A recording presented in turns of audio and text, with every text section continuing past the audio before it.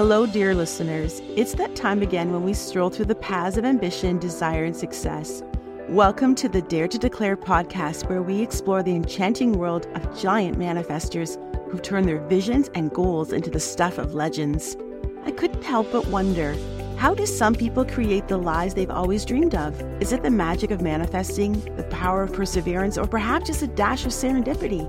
Well, dear friends, grab your coffee cups because we're about to spill the tea on fascinating journeys of those who dare to dream big and make it happen. Join me as we sip on success stories and ponder the ever-enticing question, can we all manifest our dreams into reality, or is it just an urban fairy tale? I'm your host, Debbie Sluice, and I'm here to guide you through the labyrinth of achievement with heart and soul. Ready to dare to declare? Let's get started. I'm super excited to have Brian Proctor here today. And a little bit about him is that for close to 30 years, Brian had the privilege of working alongside his father as he taught from some of the world's largest stages. And for 60 years, they were best friends, his father being Bob Proctor. So while working with his dad, Brian found his niche in marketing and business development.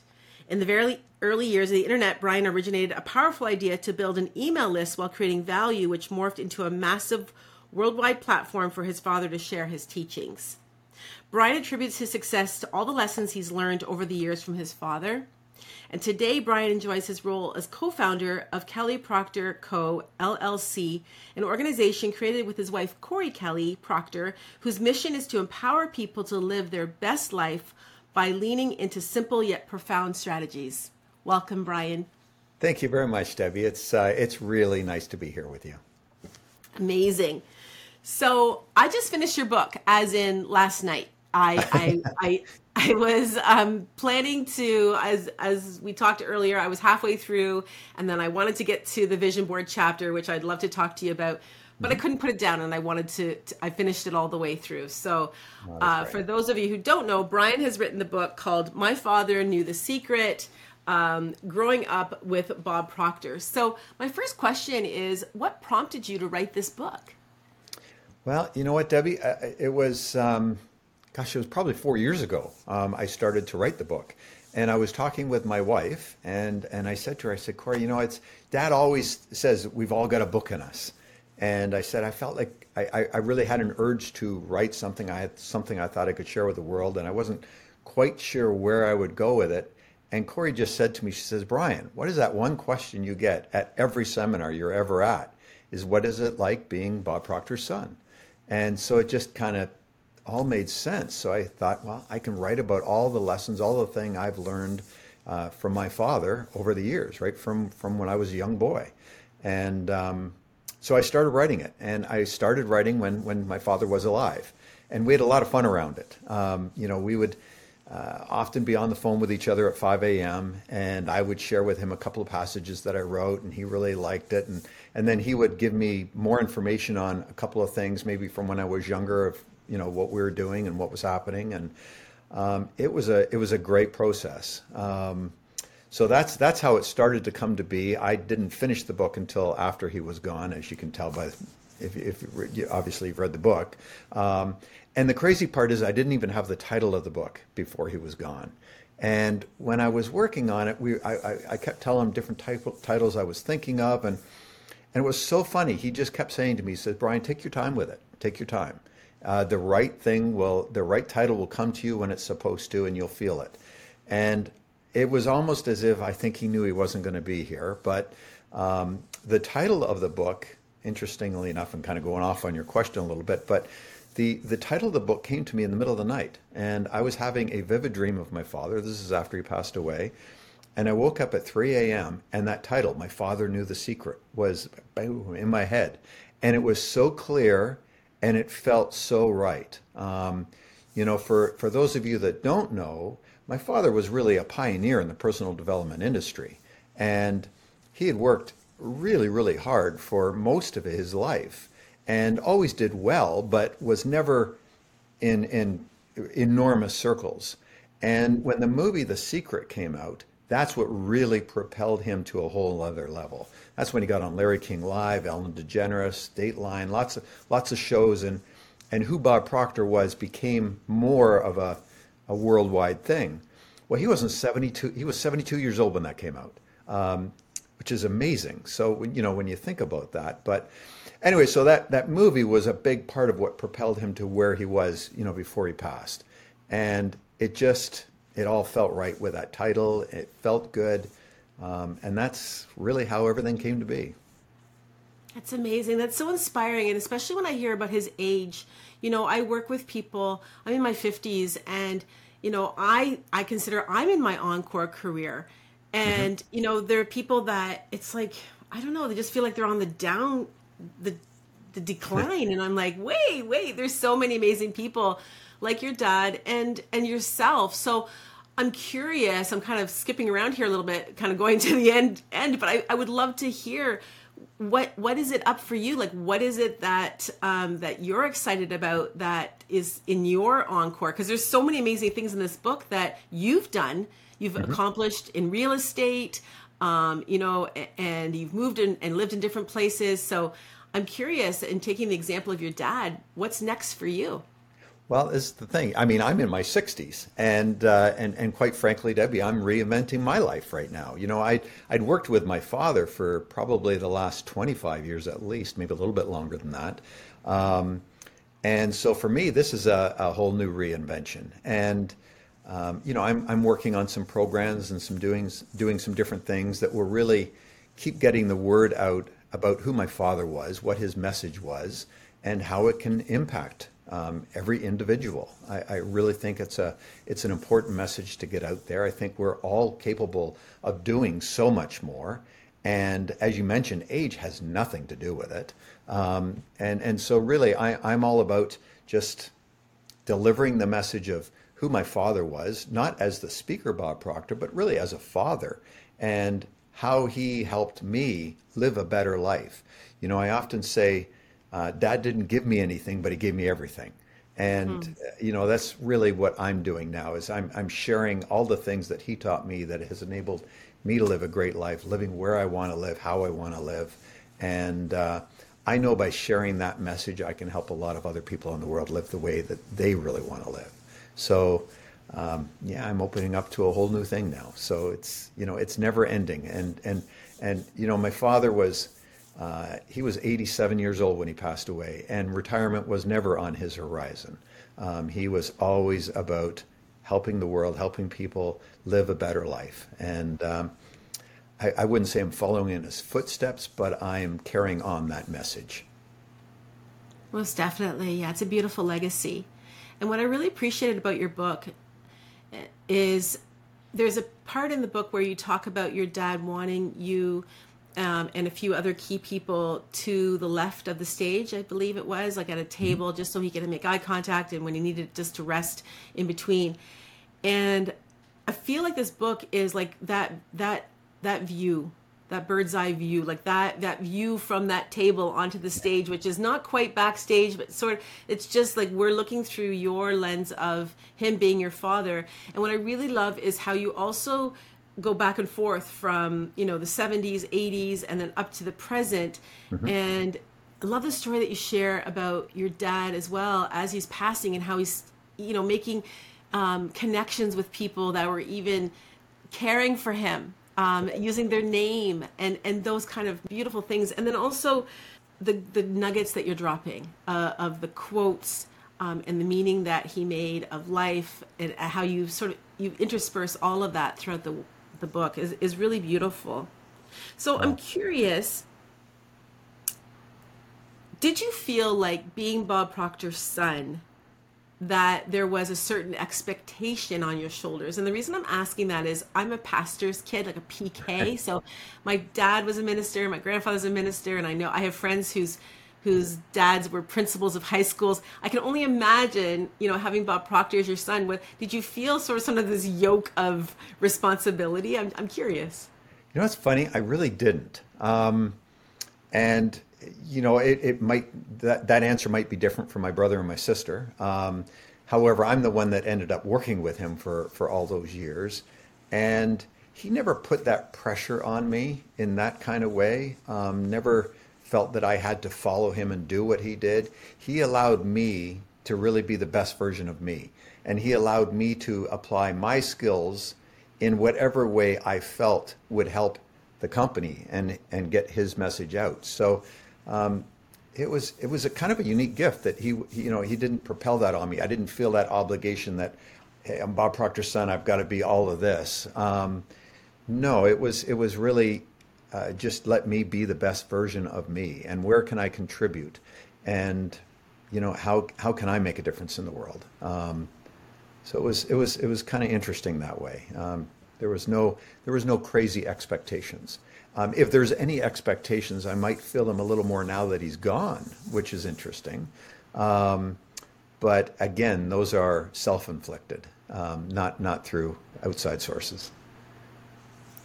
And what can you tell us a little more about that? Like, what do you think that those expectations might be?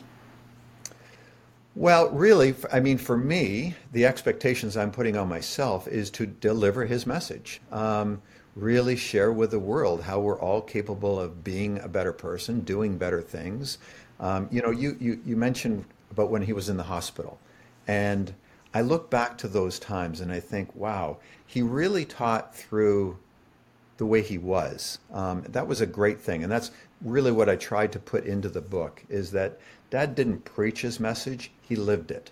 And when he was in that hospital room, I can think back to sitting in the ICU with him for hours upon hours, and he was not in a good place at that time, yet he was still always really careful about how he treated people around him.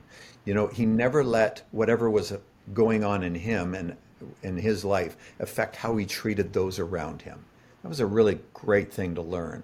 And I go back to one situation, I think of a nurse that was in there, and he had already had a few IVs in him, and she needed to get another one in, and she was poking and prodding, and she could not find a vein. Dad was not doing well, and most people in that situation is going to get a little cranky and maybe snap at the nurse. Well, you could feel the anxiety in the nurse as she was poking and prodding on him. And what he did was he simply put his hand on her hand, and he just looked at her. He said, "Dear, you're doing a wonderful job. Don't worry, you'll find it. It's all good. I'm really glad you're here." And he made her feel special in that moment. That was a really nice thing. Well, he took all of her anxiety away, and it was like the next instant she got the vein. It was amazing how that worked. And Dad had always said that a pro is at their best regardless. Doesn't matter. He'd never let outside circumstances dictate or force him to do things in a certain way. He was always trying to be the best version of himself. And that's one thing I share in the book. I share in the beginning and at the very end is what would happen in our life if we're the best version of ourselves every single day. My gosh, think about that. If every day, it's not to say that one day to the next is going to be a little bit different, but if we actively work at being the best version of ourselves, my gosh, Debbie, in a matter of a few months, our life will be completely different, and our relationships will be different. Everybody around us will look at us differently, and quite frankly, our results will really start to increase because we are doing the best we can in the present moment, and that's something that I learned from Dad. It's something that I in my heart I carry on, and so if there's any pressure from anything, that's where it's at, and that's how I feel, what I put onto myself. And I think that's a good thing. Yeah.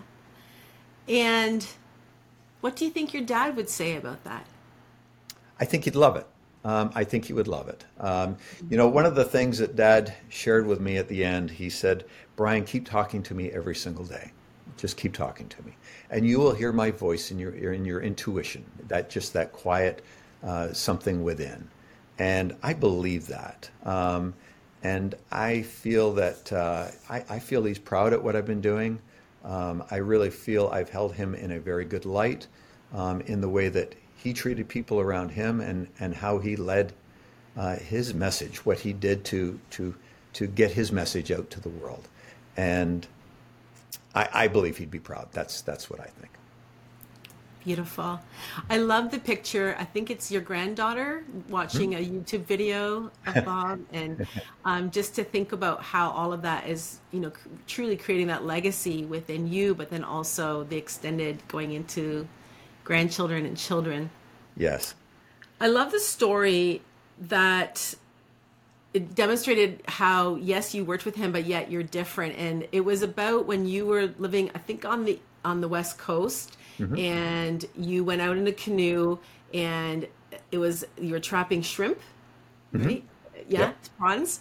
And so, would you share that story here about the final piece where you got caught in a storm? And it feels like I was thinking about stories of manifestation in your book, and even that feels like a miracle, and it feels like a manifestation. Again, I don't want to give it away, so would you share that story?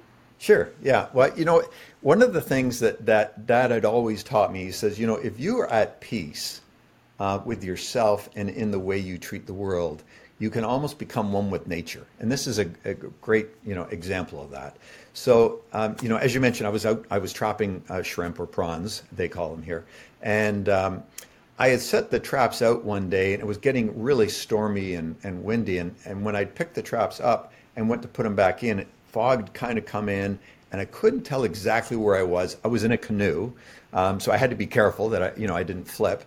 And I dropped the traps. Well, I was obviously in way deeper water than I thought I was, and the traps kept going. The rope kept going out, and at the end, the buoy is supposed to sit at the top and just float and let you know where things are so you can pick them up.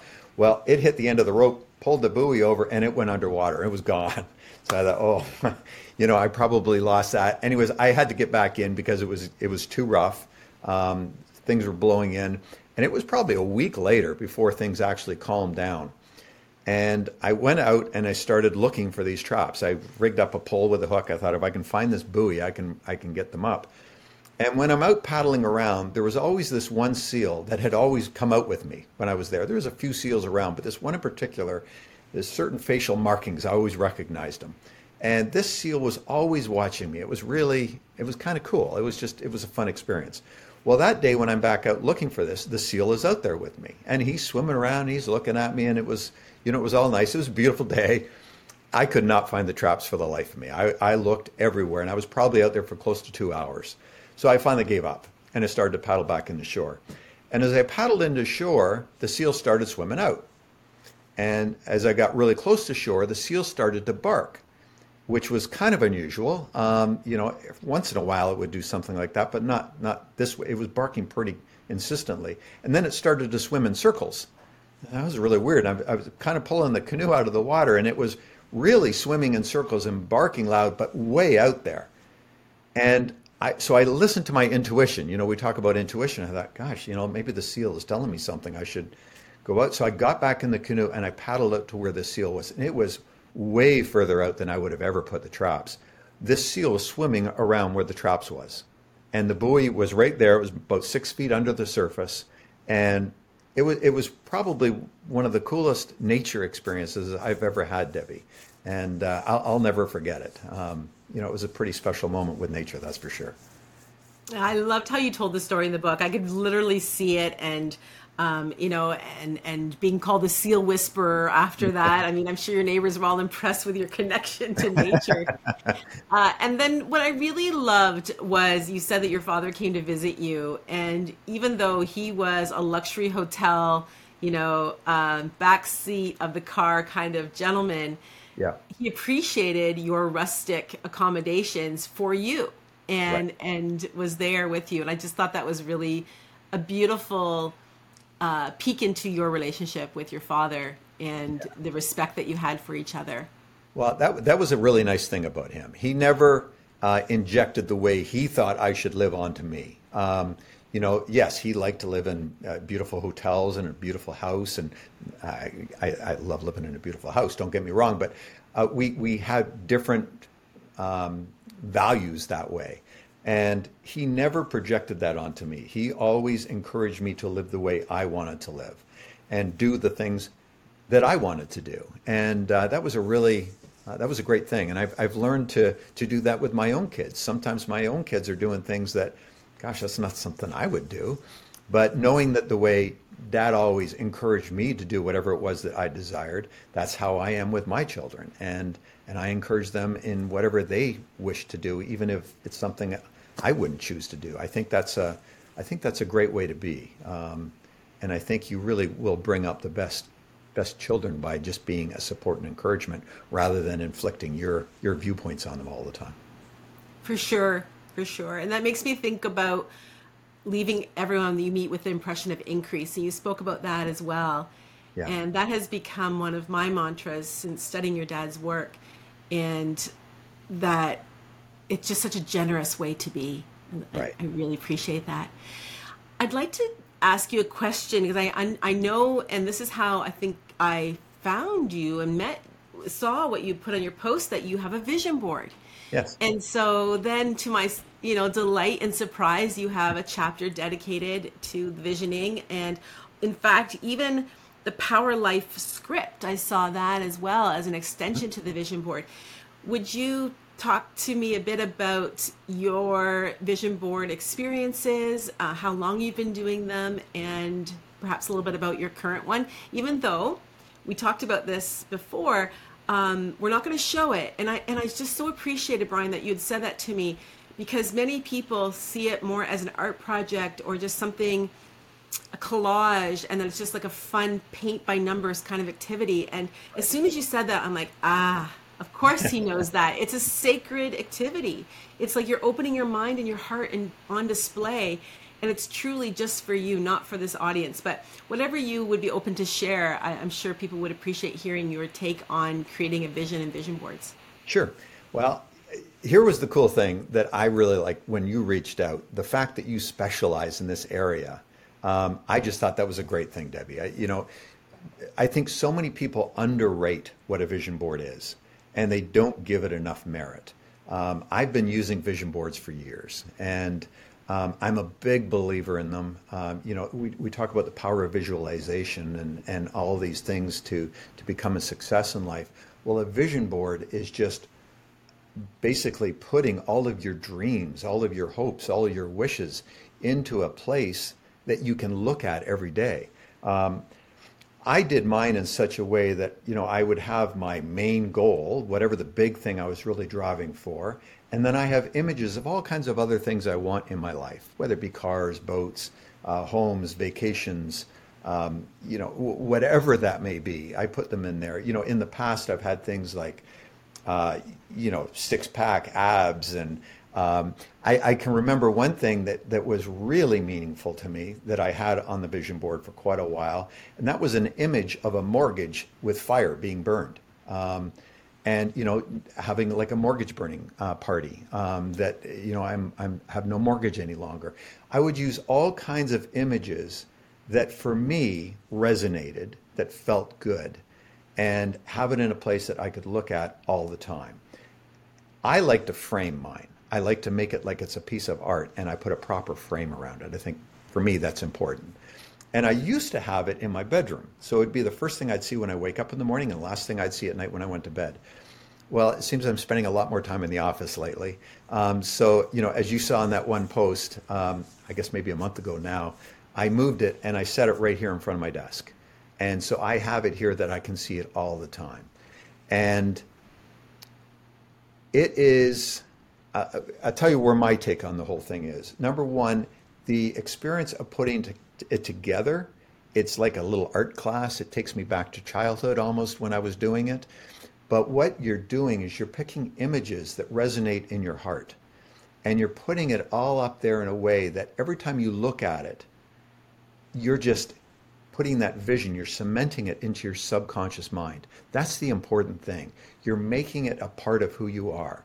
And I can tell you with all certainty that if you make a vision board and you really stare at it all the time, you keep looking at it, and then you start taking action towards these things, you will achieve everything that's on that board. I've had many boards over the years, and I can tell you I have achieved everything that has been on my vision board. Now, there's maybe been a couple of things that I've taken off the board because I decided that's not what I want in my life, but I never took them off because I didn't get it in my life. And that's really an important thing. So, I commend you because I think there's a lot of value in that. And I think if people would take it a little more seriously, not like a kid's art project, I think you'll get the value out of it because there is value there. Dad always he always taught that we learn things and we do things in our life through repetition. We form new habits. We bring things into our life through repetition. A vision board is really that. It's repetitively looking at specific images that really resonate with where you want to be.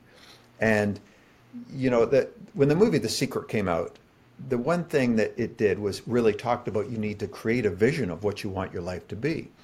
The other thing that it didn't really cover is that we need to step out and take action.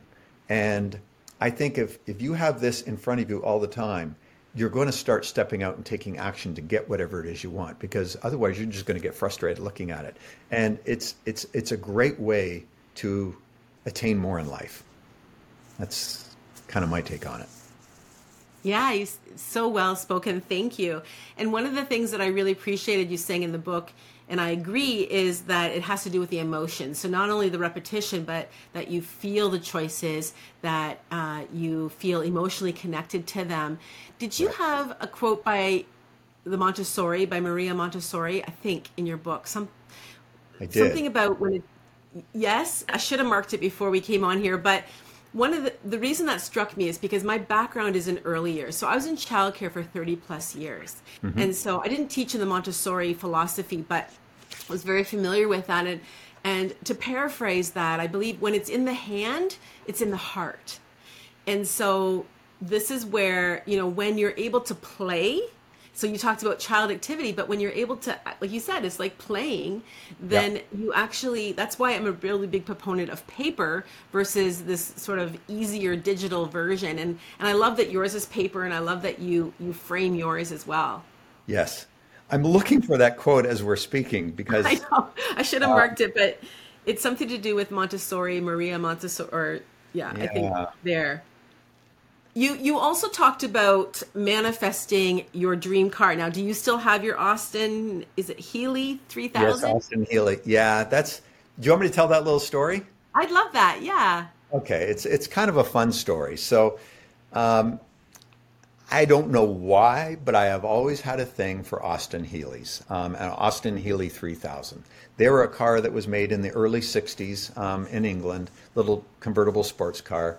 I'd seen quite a few, and I always thought they were a cool looking car. They sounded great. I saw some at some old car shows and things. So when I was building a vision board several years ago, I put an Austin Healey on the vision board. Again, it wasn't my main goal, but it was something that I wanted in my life. So I had it there on my vision board. Well, back in 2016, Dad was being honored at Carnegie Hall in New York City for all the work that he had done over his lifetime. So I thought, well, I'm going to go into New York City and see this. I thought that'd be fun. And there was a website that I'd followed for years of a place in New York City, Cooper Classic Cars. And they always had quality cars that were, collector cars, old Ferraris, Jaguars, Austin Healeys, Porsches. And they were always in concourse quality condition, like as the day they rolled out of the factory. So I thought, I'm going to go into New York a couple of days early, and I'm going to go down and check this place out. So I went down there, and it was closed. And I thought, oh, that kind of sucks. It was a Saturday, probably midday. So there was an intercom button. I pressed it, and the fellow said, well, I'm sorry, we're only open by appointment only. It's not a showroom that anybody can walk into. And so I explained to him that I'd been following their site for a few years, and I'd be kind of interested to see what they had. And so he said, well, you're lucky. I'm here right now, so I'll come down and let you in. And he turned on the lights and opened the doors, and I walked in. There was only maybe a dozen, 15 cars in the showroom. And right up against the wall was this Austin Healey. And Debbie, it was the exact color combo, everything that was on my vision board. It was like, wow. I mean, you talk about how things work. And I looked at that car and I thought, wow, this was on my vision board. And I think just the action of going down and checking this thing out was something in itself. But I started talking to him, and it was a pretty high price, because this car, I mean, you could eat off the engine. It was like better than new. It was in immaculate condition. And it was a 1962 model. And I'm looking at it and I'm thinking, wow, this is really cool, but boy, it's a lot of money. I've got a house I'm working on renovating. And I just couldn't justify spending what I needed to spend to get that car at that moment. And so I had my poker face, and I said, well, let me think about it. And I left. And I walked out of there. Well, at that time, I was about to turn 55 years old. And no particular reason, 55 has been my favorite number forever. And I wasn't doing anything special for that birthday. And I thought, God, I need to do something that would remind me of this birthday forever. And all of a sudden it hit me. I thought, God, it'd be kind of cool to buy this car as a 55th birthday present to myself. And I'm walking along and I'm thinking about it. Well, then I did the one thing that would get me to cross that line every time. I texted my father pictures of the car and I gave him a call. And, you know, we talked earlier about Dad supporting me in whatever I wanted to do. He would never buy a collector car. He would have thought, why would you want something like that you're going to spend all this money on? You drive it only once in a while. But he never inflicted that on me. He said to me, Brian, is that something you really want? I said, yeah, it really is, but I've got this to do and that to do. And he just said to me, he said, those are all reasons why you can't do it right now. How can you do it right now? And he would get me to turn that around and start to think about, how can I do something? And I started to think about it. I thought, well, if I do this or do that, maybe I could. And he just said, Brian, all you need to do is make a decision. You make a decision, you step out and do it. You'll find the way. And that was, I guess, all I needed to hear.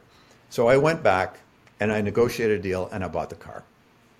And I'm walking back to the hotel room and I thought, gosh, I called the fellow back up and I said, can you just email me the British Heritage certificate on the car so I have that to look at before you ship the car down to me? He said, sure. So I get back to the hotel room. Well, Debbie, I open up this email and here's the crazy thing. You talk about the law of attraction and the power of a vision board. So number one, I've got the car that is exactly like a car I had had on my board for probably 4 or 5 years. Was never a main goal, so it wasn't something I drove after. But here is something I brought into my life. Well, I said I bought it as a 55th birthday present to myself. Well, here's the crazy thing.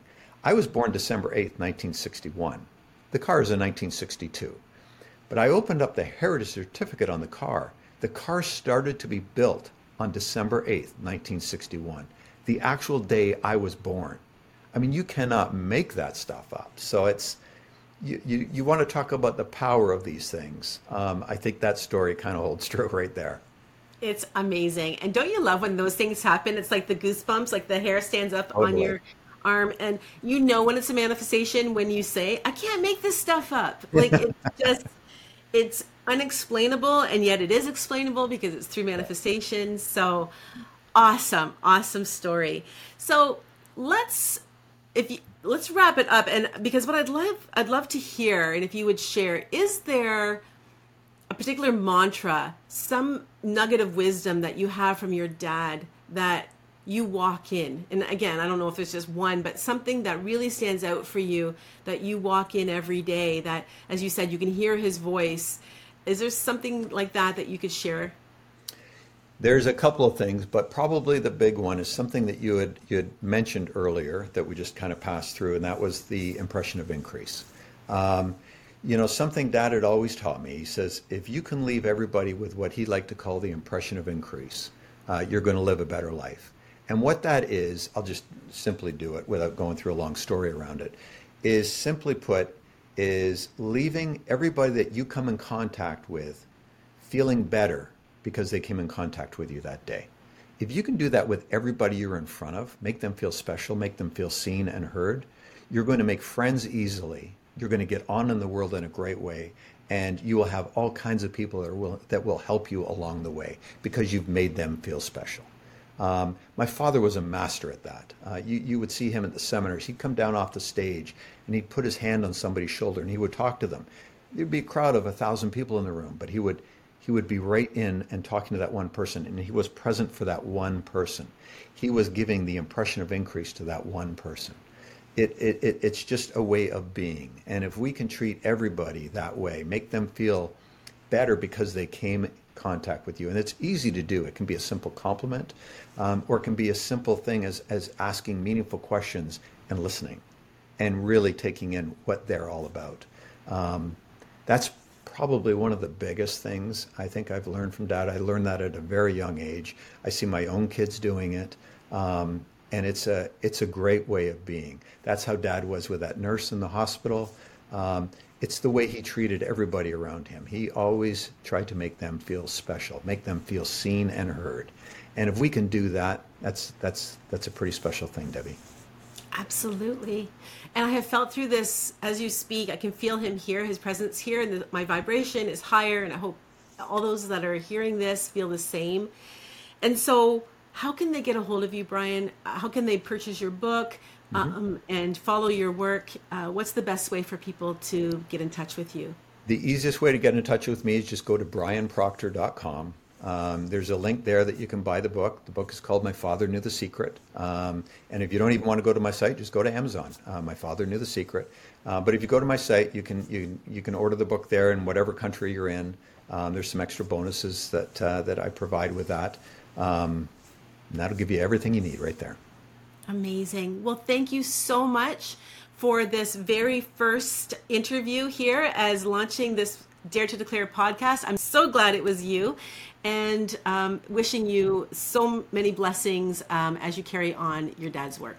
Well, thank you very much, Debbie. I really appreciate being here. I love what you're doing, and I wish you the best of days today. Thank you.